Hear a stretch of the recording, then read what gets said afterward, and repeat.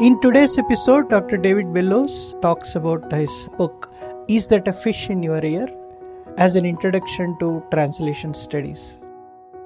David Bellos was educated at Oxford and teaches French and comparative literature at Princeton, where he also directs the program in translation and intercultural communication. He has written biographies of Georges Perec and Jacques Tati that have been translated into many languages. He has translated numerous authors from French and offers a new understanding of the extraordinary life and work of Homais Gary in Homais Gary, A Tall Story. His recent book is about the history of copyright. Welcome to our podcast, David. Glad to be here. So please tell us about your journey into translation. I've been a teacher of foreign languages, notably French, since longer than I can remember. And obviously in the teaching of languages, I've always used translation and helped students to learn what you might call pedagogical translation as a support to language learning. But in about 1981, I read a book in French that bowled me over, Perec's Life a User's Manual. And even before I'd finished reading it, it occurred to me that it was a book that would be wonderful in English too, and that to share it with my friends and family, I'd need to translate it. So that's where my journey into translation as a professional activity began. And I was really very fortunate to be able to find a publisher who agreed finally to bring it out. And so my first translation, the most important, was Perec's Life a User's Manual, which is a masterwork. It's a work of genius.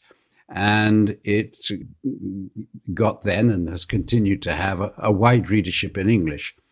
And one thing leads to another. And so I went on to translate more Perec, and then people asked me to translate other things and so on and so forth. So that's how that began. Do you find any advantage of being an academician? Oh, immensely. The first thing is that being a university teacher pays my rent, pays my salary, because there is absolutely no way I could live fully from the work I do as a translator. But there's a secondary or supporting advantage, which means that even when I'm not translating, I'm engaged with the business of books and literature and understanding texts. And I came quickly to see that actually translating and writing, criticism and interpretation are all part of the same enterprise. Do you discuss your work of translations with your students? Sometimes, yes. I don't like to use myself as a piece of evidence too often. It makes one feel slightly posthumous. But yes, sometimes I do engage with students over issues that arise in books that I've translated myself, yes. You wrote biographies of Jacques Tati and Georges Perec. Please tell us about those biographies. Obviously, the Perec biography arose from the translation because once Perec started to be read in the English-speaking world, people started to ask, who is this man? And of course, at that time, there were no real answers. There weren't any books about Perec, especially not in English. And so a very brave publisher said, look, Bellos, he said, why don't you write a biography? And I said, what, me? And he said, I'll pay you lots of money. And so that was a really interesting and, for me, life-changing enterprise, because Perec died relatively young. And so most of the people who had known him, wives and cousins and colleagues and friends and publishers, they were still alive and not exactly old either, so that I had this unique opportunity to talk to actually more than 100, probably about 150 different people, to collect lots and lots of information and indeed documents that were believed lost or not known about. So that's the first biography, and it grew directly out of my work in translation. The Tati biography is quite different, and that's got nothing to do with translation. I've always liked the movies of Jacques Tati. And then I saw his masterwork, Playtime, in a remastered copy again in the 1990s. And I thought, this is extraordinary. Somebody had to write. So I read all the books there were about Jacques Tati. And I thought, I can do better than that. None of them were the book I wanted to read. So I wrote the book I wanted to read about Jacques Tati. And I was very fortunate in being able to do so. But the puzzle for me with Jacques Tati, and it's the complete opposite from Perec, is that Tati was not an educated man. He was not a very clever man. He couldn't do sums and he was barely literate. And yet, in the medium of movies, he was able to be incredibly subtle, intelligent, graceful, elegant. And so for me, the Tati biography is a quite different kind of enterprise. It's a kind of questioning of how could a man like that achieve work like that? The kind of dissonance between what you can learn about the man and what you can learn from the movies. No, in fact, what drawn me to Dr. David Bellos is we have been doing series of interviews with translators from across the world.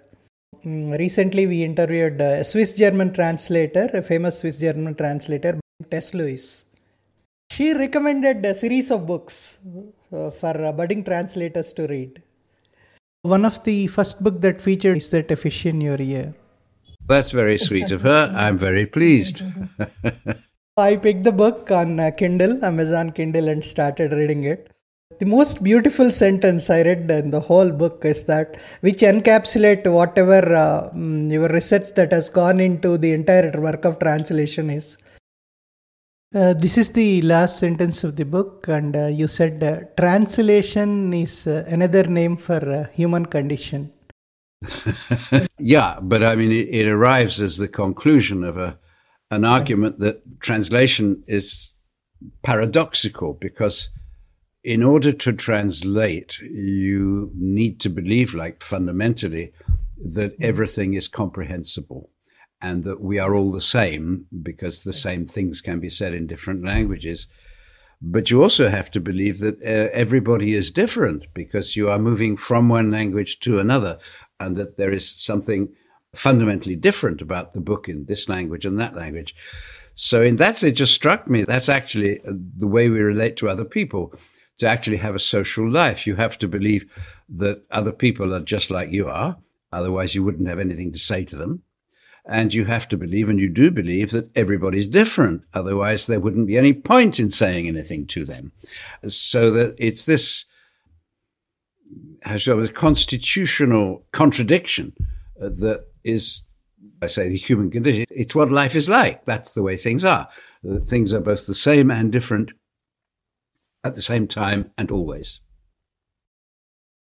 Now, this book, it got translated into other languages, to a lot of other languages. If I'm right, more than 8 languages it has been translated into.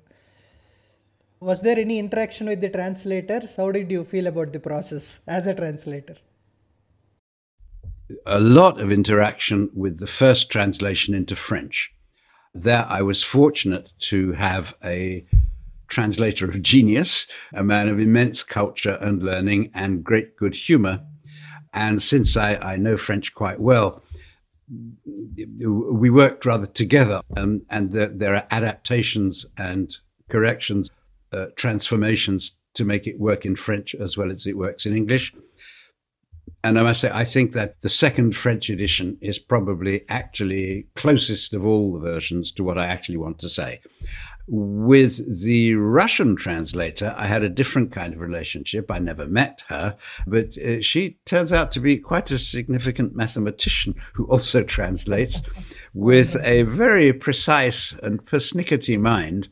And she queried many of the things I said and tried to rewrite me to be a little bit more exact, which was fine. And I appreciated that. I do read Russian, but not very well. So I trusted her on what made sense in Russian.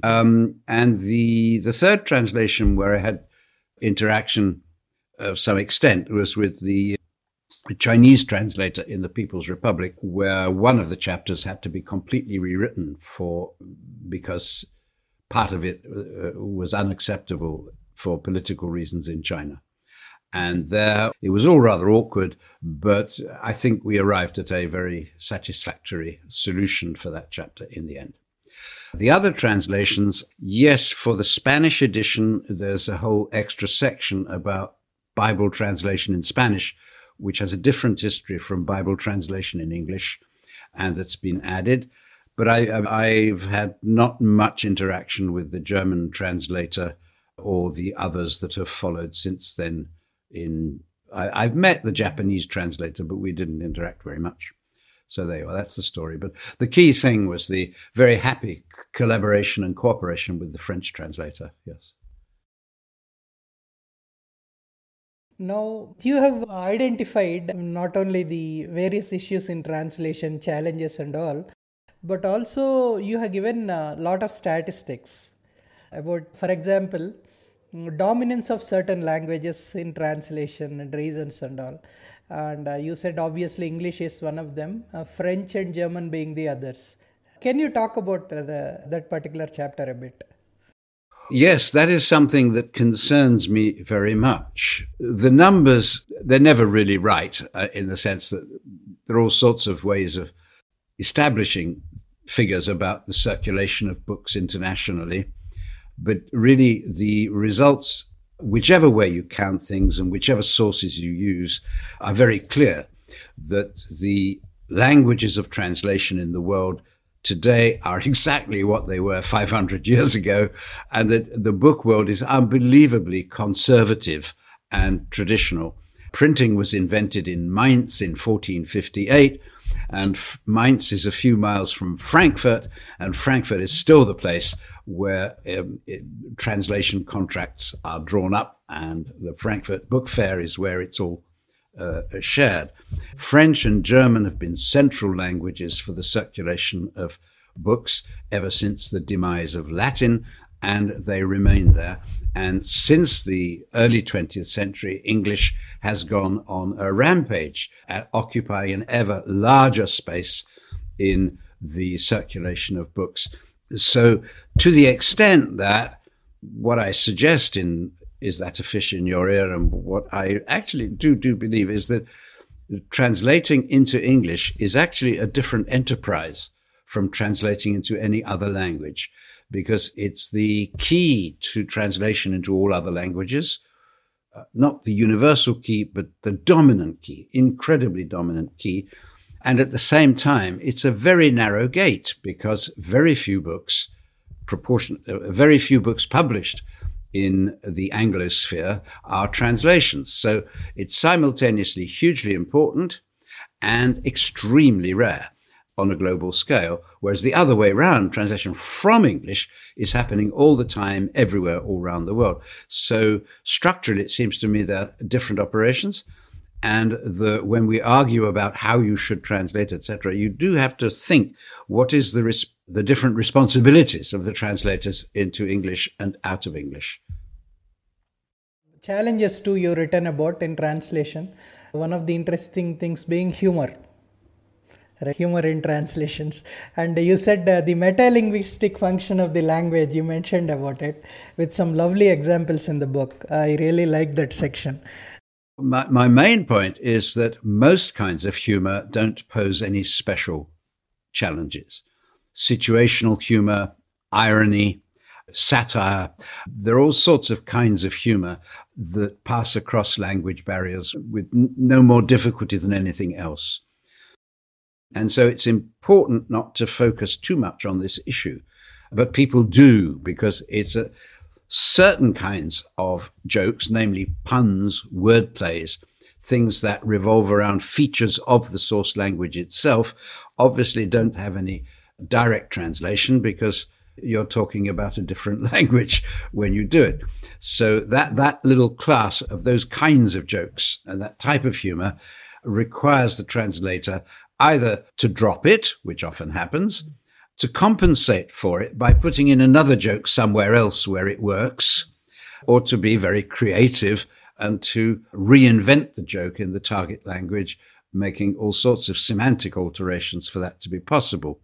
These are long-established devices, but nonetheless, it's generally thought by publishers, critics, and other people who ought to know better that funny books aren't very translatable. As a result, the canon of translated literature in English, from other languages, is remarkably deficient in humor and fun. And that's a great answer. I'd like people to spend more time looking for funny books in foreign languages and finding ways of bringing those into English so that we don't get the impression in English that the rest of the world is a pretty sad place where people don't make jokes. Yeah? I don't think it applies the other way round. I think English language humorists are translated and translated widely into many languages. Now, the other one you mentioned about is the awkward issue of L3. Because I think in the 21st century, there are so many books of value that are not simply in L1, that are in L1, but engage with a language that is other. And that language that is other may be the language into which it's being translated and maybe not. And for me, it's the skeleton in the cupboard or the elephant in the room, because most studies of translation, whether you start with Cicero or with Lawrence Venuti, they don't talk about it at all. They think translation is just a matter of transfer from L1 to L2. And it almost never is, actually, when you look at it. There are not that many books that don't have some tokens of an L3, of a third language in them, and sometimes quite substantial. And sometimes the engagement of L1 and L3 is part of the thematic subject of the book. And thinking about L3 is really very puzzling. And in a way, it pulls the rug from underneath almost every theory of translation that exists. It's a really interesting mental tangle. What is the status of that L3, and how do you, or what are the means of reproducing it in L2? I do not think there is a general theory or a general approach. Again, like so many things in translation and the arts, generally, each solution is unique, has to be tailored to that book and to the target language. The French, for example, do something very special. I don't think, you tell me whether this happens in India, but I don't think it does happen anywhere else. When you are translating into French from, let's say, German or Russian or indeed Hindi, and in the novel, somebody changes planes in Paris or meets a Frenchman in a cafe and says, bonjour, yeah? In the original text, which you well might, then in the French translation, it'll have a little footnote saying, en français dans le texte, that this is French in the original. Like waving a little tricolor flag saying, hey, they speak French too. And that is a cultural thing. It's an ideological thing. It's a nostalgic thing as well, where the French like to be reminded that mere foreigners do also speak French. L3 solutions, especially when L3 is L2, yeah, have different solutions, different conventions, different practices depending on the direction of translation, the relative prestige of the languages involved, etc. So there's a whole field there that I wish more students would write PhD theses on, because it enriches and complicates almost anything you can say about translation. The reason I caught on to that point, that particular chapter, is that it happens many times in Indian translations when they're getting it translated from let us say some South Indian language, my own mother tongue Telugu, into English, let's say. And there may be Hindi words in the original other than Telugu and Tamil words. Your choices are many, but none are quite satisfactory, because the value of a Hindi word in English isn't the same as its value or associations in Telugu.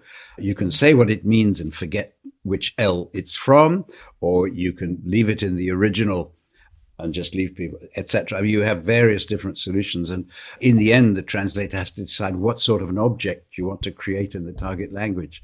Yeah.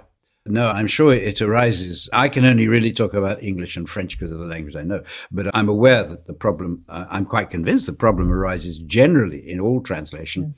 And lots of us have been tearing our hair out over it for generations without ever saying so. Now, one question I asked many translators, even people who have been on judges on many panels like you. How do you evaluate a translation? Is there a method? With difficulty. Yeah. Yes, I have been on panels and I have done it, but to be honest, I actually hate it. When the translation is from a language that I know and where I could do, how should I say, a scholarly evaluation of it, to really do that for a whole book takes a long time. It's not enough just to glance through and say, oh, this isn't a very nice sentence, or I don't think that's right. You actually got to do an awful lot of work, and you might as well translate the book again yourself. When one is looking at books translated from languages that you do not know, that obviously happens on translation prize panels, it's very hard to unscramble whether what you're evaluating is the book or the translation. The two are in such time. Obviously, they're welded together in the text you have. Sometimes you can tell straight away that it's a brilliant book and a brilliant translation. It doesn't matter whether it's right or wrong. It's just brilliant. Most often, though,